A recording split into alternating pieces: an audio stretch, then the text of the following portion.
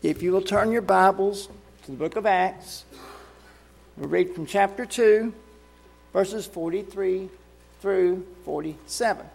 The book of Acts, chapter 2, verses 43 through 47. And it reads as follows. And awe came upon every soul, and many wonders and signs were being done through the apostles. And all who believed were together, and all things in common. And they were selling their possessions and belongings and distributing the proceeds to all, as any had need. And day by day, attending the temple together and breaking bread in their homes, they received their food with glad and generous hearts, praising God and having favor with all the people. And the Lord added to their number day by day those who were being saved. Please be seated.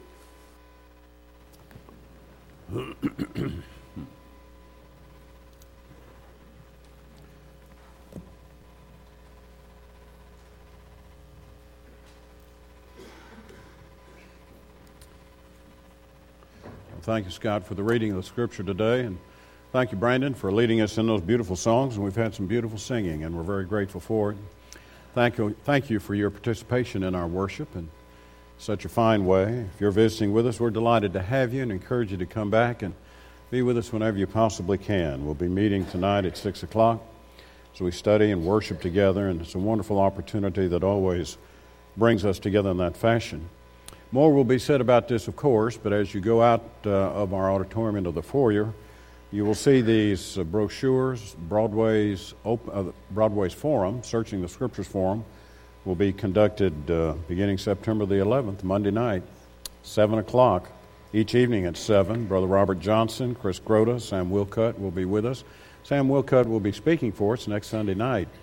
And we do that as part of our preparation for the forum, and we invite one of the guest speakers to speak on Sunday evening before the forum begins on Monday evening. Then this year we're adding this element for our young people, and they'll be meeting earlier, and Brother J.J. Hendricks will be here from the Mount Pleasant congregation to speak to our young people. Nat is working very closely with that and coordinating that effort, and we're glad that we can add that to this element of our forum this year. So I hope that you will participate. I hope you'll take some of those brochures and take them and give them to friends and let them know about our work and what our desire is to study God's Word more perfectly and more accurately and apply it to our lives more properly. Thank you, Scott, for reading that verse, Acts chapter 2. That's a wonderful sentiment, isn't it? The Lord added to the church daily such as should be saved. The Lord added. When they were obedient to the gospel of Christ, they were added to the body of Christ.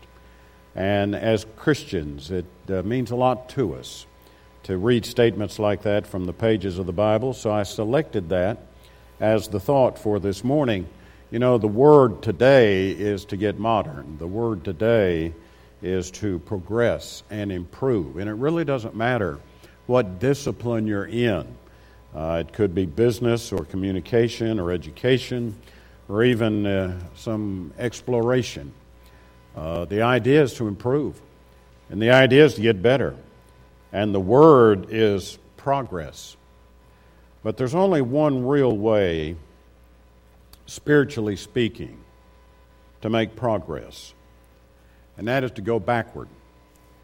When you move and want to go forward, spiritually, you're going to have to go backward first and then move forward. Now you're thinking that's a very unusual way to look at it. How can anyone actually move forward by going backward? It doesn't seem proper to think of it in that way. But it's probably not as foreign a concept as you might think, though it might seem puzzling to us. If you're traveling, and this happens to me all the time, and if you're traveling and you get lost, you're going to have to go back somewhere to a point you're familiar with and then go from there and take the right direction. Or it could be that an army, because of a strategic retreat, orders and regroups in order to fight again and be successful. They have to retreat and come back and then reformulate. And sometimes that's what happens. You know what happens sometimes? Sometimes in a marriage, and a husband or wife, the relationship's on the rocks. Counselors say, if you can get them to go back and think about the way it was before, and the love and the devotion that they had toward each other in those honeymoon years and in those courting days, that then that'll go a long way toward repairing a rocky relationship that they're facing now. To go back and consider the way it was then, and then help repair what they face now. So going back to make progress is not such a novel idea. Going back to make progress and to make forward progress is not something that's so unusual. It's a situation where if we're going to make spiritual progress, we're going to have to go back to the source of it all so that we can do this properly. You know what Jesus said about himself one time? He said, I am the way, the truth, and the life. No one comes to the Father but by me. Now you'll read that statement in your Bible. It's found in John 14 and verse 6. Jesus is the way. Do you know what somebody wrote about Jesus one time? Jesus the same yesterday, today, and forever. Hebrews 13 and verse 8. Now, Jesus is the life, and no one comes to God except through Him, and He's the same yesterday, today, and forever. Then it's obvious, is it not, that I'm going to have to respond to Him in the same way that the Bible tells me to respond, as He has not changed. The Holy Spirit has given me the teaching of the Word of God, and it has explained to me how that I am to respond to God, and respond to Jesus Christ properly. I turn to this interesting Bible passage, found for us 1 Corinthians chapter 15. In this particular passage, it would give us some serious reflection. Now I would remind you, he says, I want to remind you about something. Of the gospel I preached to you, which you received, in which you stand, and by which you were being saved, if you hold fast to the word I preached to you, unless you have believed in vain. Let me read on another verse or two. That was verse 1 and 2. Verse 3, for I delivered to you as of first importance what I also received, that Christ died for our sins in accordance with the Scriptures, that He was buried, that He was raised on the third day in accordance with the Scriptures, verse 4. It's a great Bible passage, and the Bible passage is saying, now I want to remind you of the gospel which you received and wherein you stand. They were living it, which saves you. I want you to understand that, and I want you to remember that. Today we preach the same gospel that gives the hope that it gave to them, it gives to us today. The same expectation of a future life which we can share with God and with others. Christ is the life. He does not change. That gospel which was revealed by God the Holy Spirit saves. Therefore, my response to that needs to be the same. That's what I am taught in the pages of the Bible. You can't have progress on that. If I make spiritual progress, it'll be because I went backward. I went back to the original source. You know, the centuries have never been able to improve the sunshine. And the centuries have never been able to improve the pure, clean rain that nourishes the earth. And the centuries have never really been able to improve the wonderful physical blessings which God has given us. You just can't improve on those things. And for me to make progress spiritually, I've got to go backward. And I've got to understand what is taught in the pages of the Bible. And I've got to make a proper application of that to my life and respond to it properly. One of the things I've got to go back to, the source, and do this properly. I've got to go back to obedience. Now, this is not something that's a very popular subject today, but if Jesus is the same and the gospel is the same, then my response to it must be the same. They're requiring me, Bible writers, to have the kind of faith that motivates me to do what God has told me to do. Without this faith, it's impossible to please God. Hebrews chapter 11, verse 6. When I look upon faith in the pages of the Bible, I'm looking upon a confident trust in God that motivates me to do His will. When God says it, I believe it. And when God tells me to do something, that I am duty-bound to do it. Or, if God has told me not to do something, I am duty-bound to leave it off. Faith. Therefore, being justified by faith, we have peace with God through our Lord Jesus Christ. Beautiful verse, isn't it? Romans 5 and verse 1.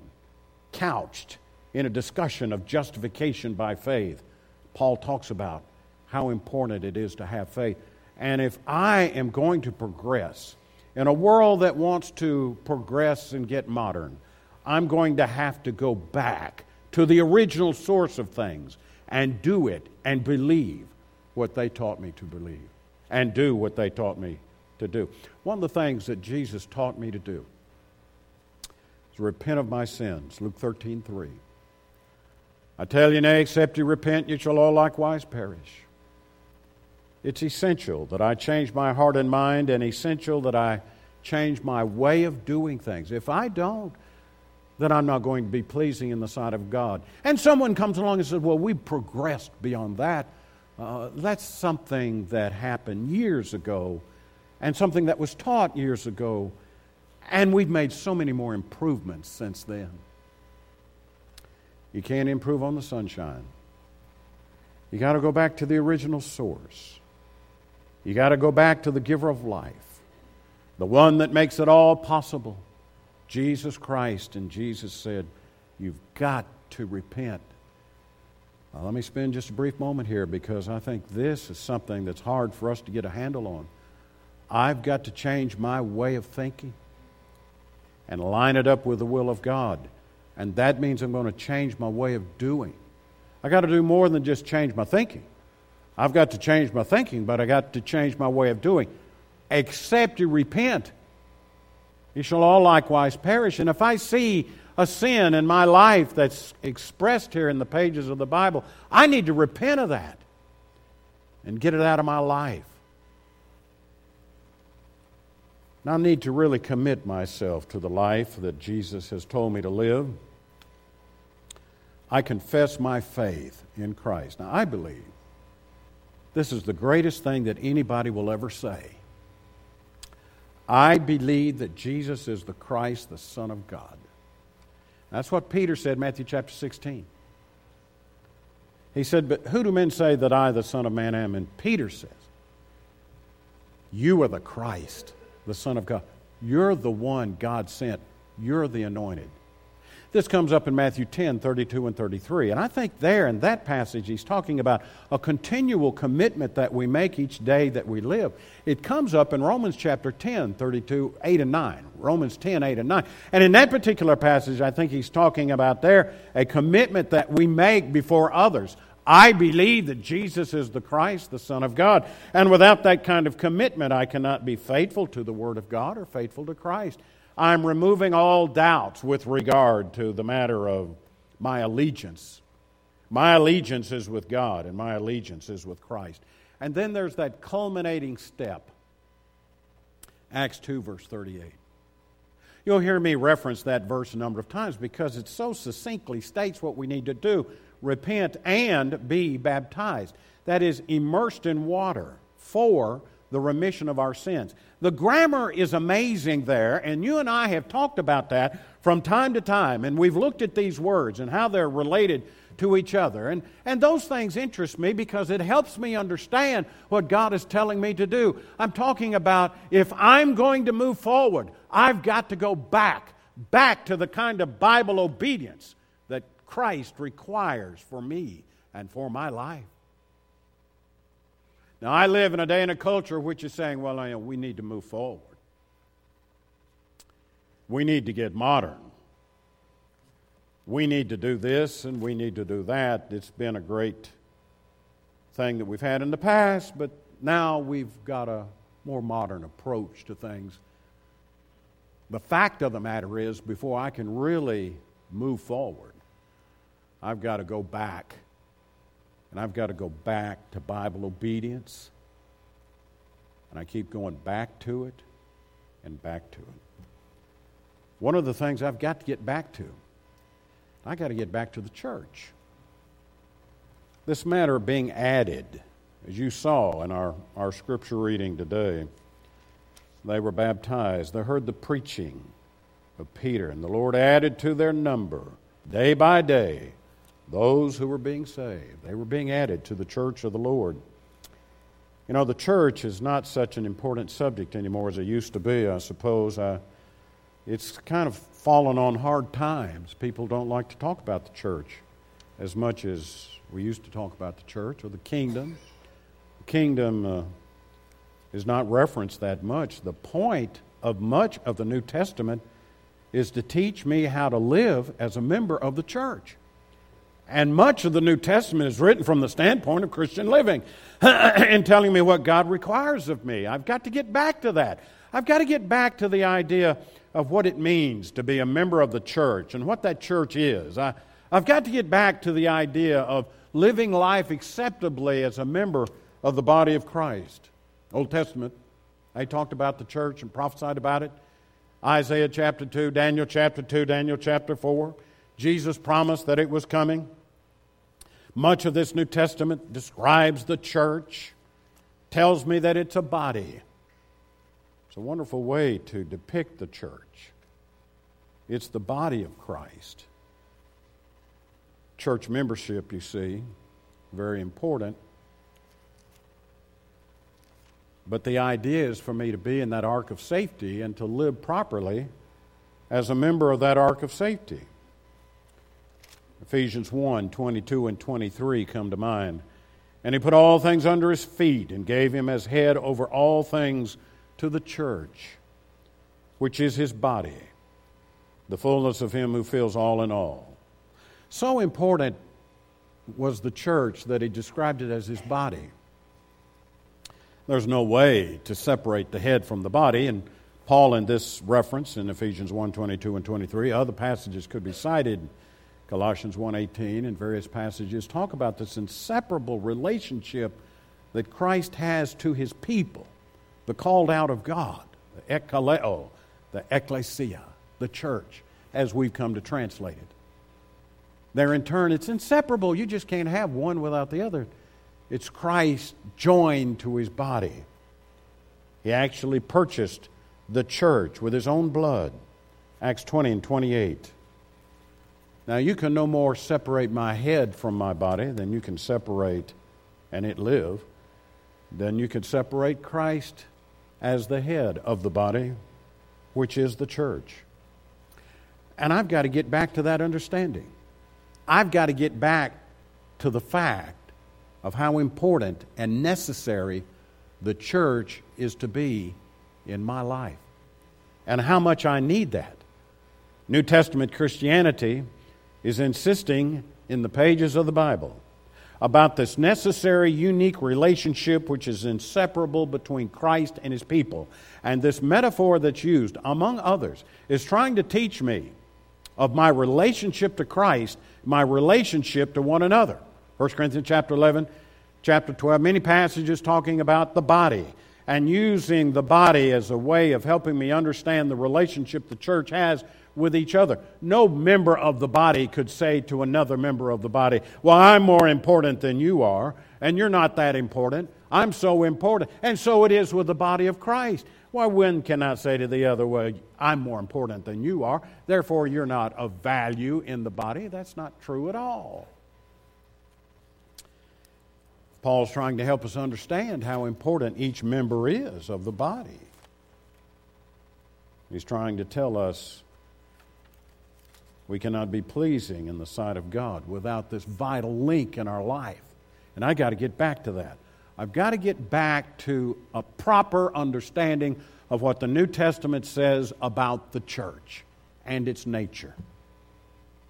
And for those out there who may be listening to me today, you feel disenfranchised. Or maybe you feel dissatisfied. Or maybe you feel disheartened. The church really hasn't become the important and vital part of your life like it really should be. And you're disappointed. And some have actually made the statement, well, Jesus, yes. The church, no. Have never really come to understand. They haven't gone back to the original source in order to make spiritual progress. They just don't understand the vital nature of the church, the people of God. How important it is that Jesus died for the church, shed His blood for the church, and that blood is the sacrifice. We're part of the blood-bought church. Acts 20 and 28. And if you feel somehow disenfranchised, disappointed, go back to the source. And start reading again what the Bible says about the kingdom and what the Bible says about the church and the organization of the church and the importance of the church. And go back and read again about the need of restoring that body of people in doctrine, in worship, in organization, in service to His community and to one another. Go back and reread this important matter of God wants His people to be obedient to Him, to be following His will, to be loving Him, serving Him, loving one another, helping one another, and let the church become a vital, important part of your life. And it will become that way if you'll go back and reread these great passages of Scripture and come to understand the source of the matter, and then you can make spiritual progress. Then you can grow into maturity. When you go backward first, go back to the source. We're not trying to restore some institutional church. We're not trying to restore some denominational body. Oh, we love those people. But I'm not a member of a man-made church. I'm not interested in it. Point of the matter is, I want to duplicate what they had in the first century. I want to involve myself in the same qualities of worship and doctrine and organization and service as these wonderful people did in the pages of the New Testament. I've got to get back to the true worship of the church. I got to see it for what it is. I've got to understand that the very terms of entrance to membership in the body of Christ are the same terms of Bible salvation, gospel truth. And now I'm worshiping God. And I'm worshiping Him on the first day of the week. Just as I've read in the pages of the Bible, the Lord's Supper is offered on the first day of the week, Acts 20 and verse 7. 1 Corinthians 11, 17 through 34 is a valuable passage that helps me understand that great communion where I now demonstrate my affection and my great gratitude for what Jesus has done for me. And I take that bread and I take that cup and I'm remembering His death till He comes again. Matthew 26, 26 through 28. I'm not going to allow the petty affairs of life to interfere with my desire to express my worship and gratitude for what Jesus has done. And I'm going to be here. And I'm going to worship Him. And I'm going to take that Lord's Supper just as the New Testament prescribes. And you know what? I love the singing. I love the singing because it's human hearts joining themselves together. The greatest instrument of all is the human heart, expressing itself sincerely to God in worship. as we have done today. That's what they did in the New Testament. Ephesians 5, 18 through 20, Colossians 3, 16 and 17. Passages you can read from the pages of your own Bible. And I'll tell you something else that happens in worship that means a great deal to me, and I know it means a great deal to you. We bow our heads and we close our eyes, and from the depths of our hearts, we're praying to God. And we're expressing our heartfelt needs in prayer. And we know, because we're children of God, that we may boldly come before the throne of grace and mercy and allow our petitions to be laid at the feet of God Almighty. And He hears my prayer. I don't have to make an appointment with God to pray.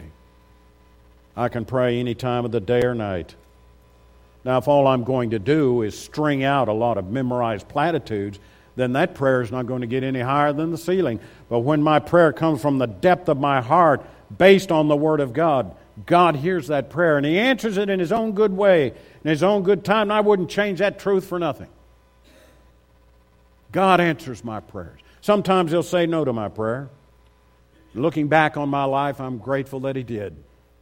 Sometimes He'll say yes to the prayer. Give me just exactly what I've been praying for. Sometimes He'll say in prayer, Jim, you're going to have to wait a while. Through providential understanding and looking back upon the matter, I can see where God had made me wait a while before He answered that prayer. One of the wonderful aspects about worship is to give back what I have received. And it is an aspect of worship. You and I need to think seriously about this, about our giving.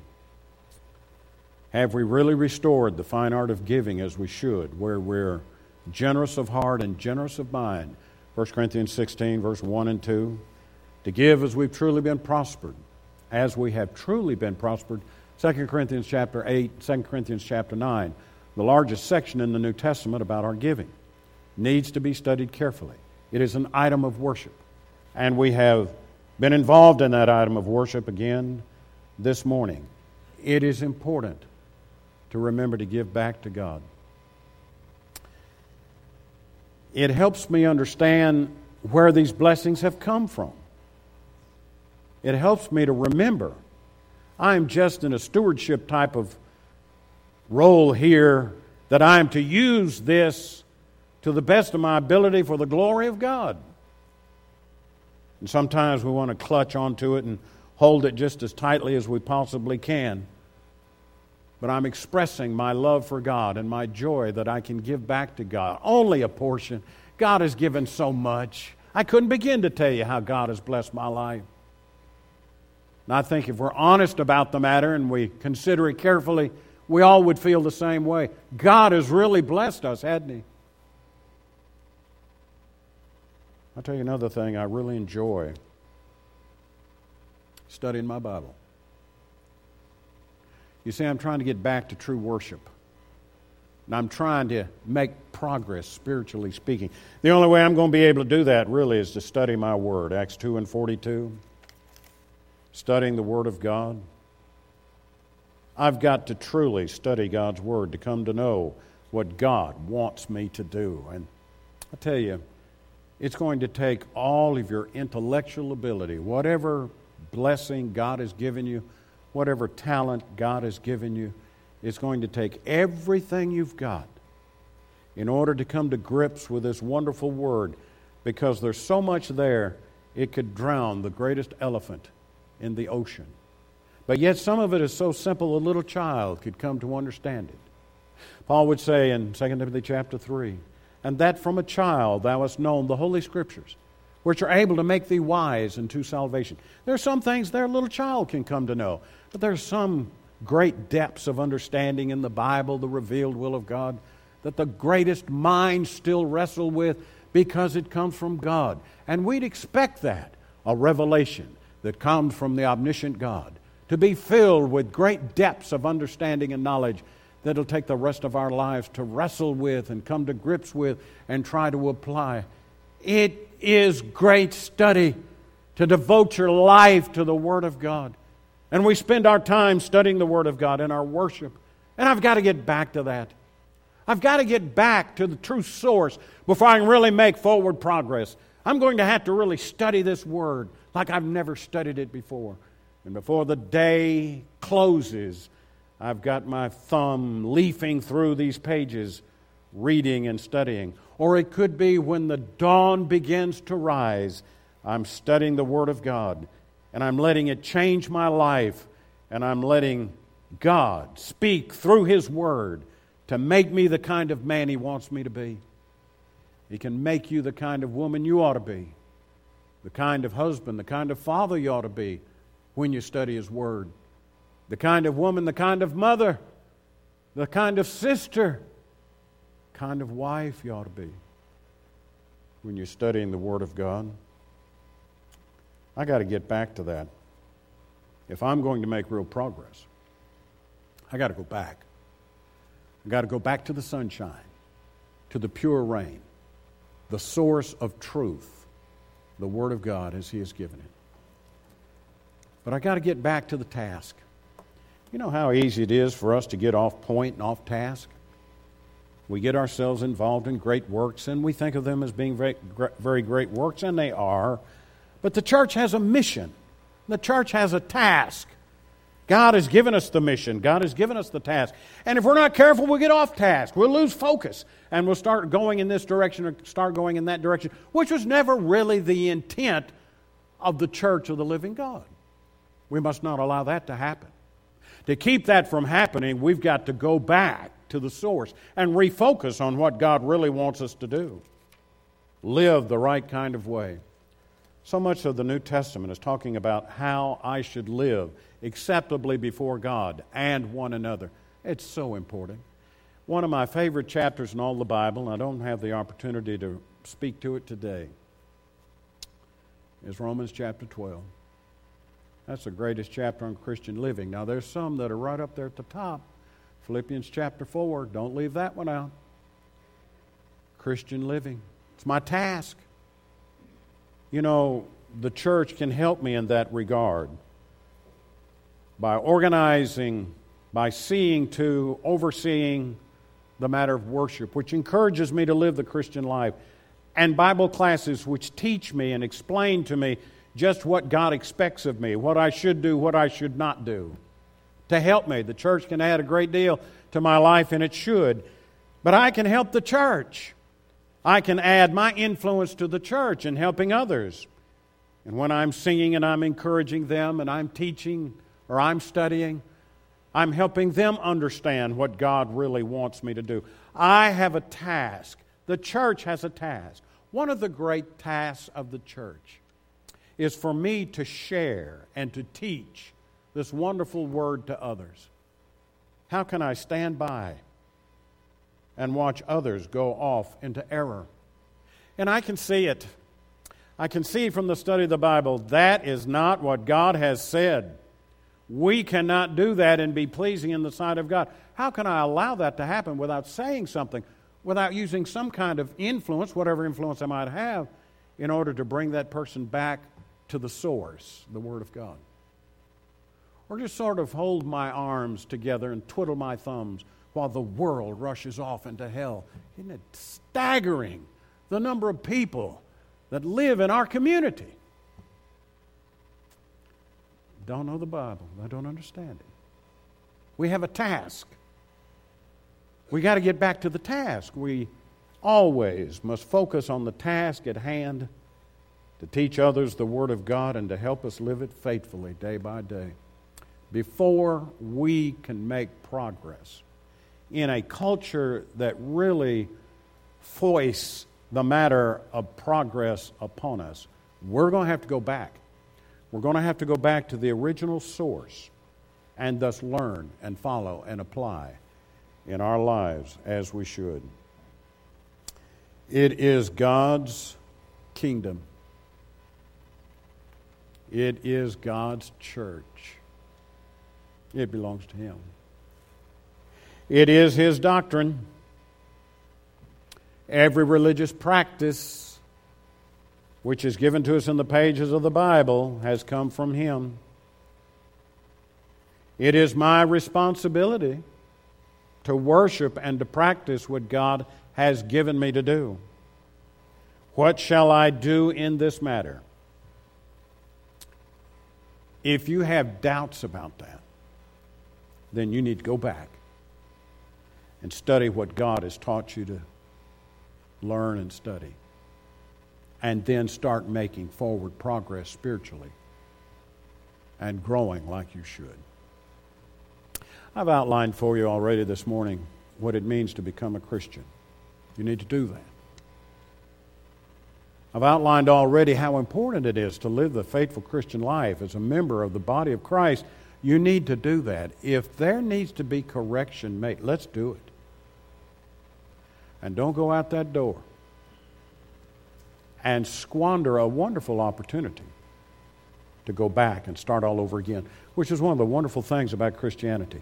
I can become a Christian by repenting out of obedient faith, confessing my faith in Christ and being baptized into Christ and repenting of those sins. And then when I fall short, I can start all over again.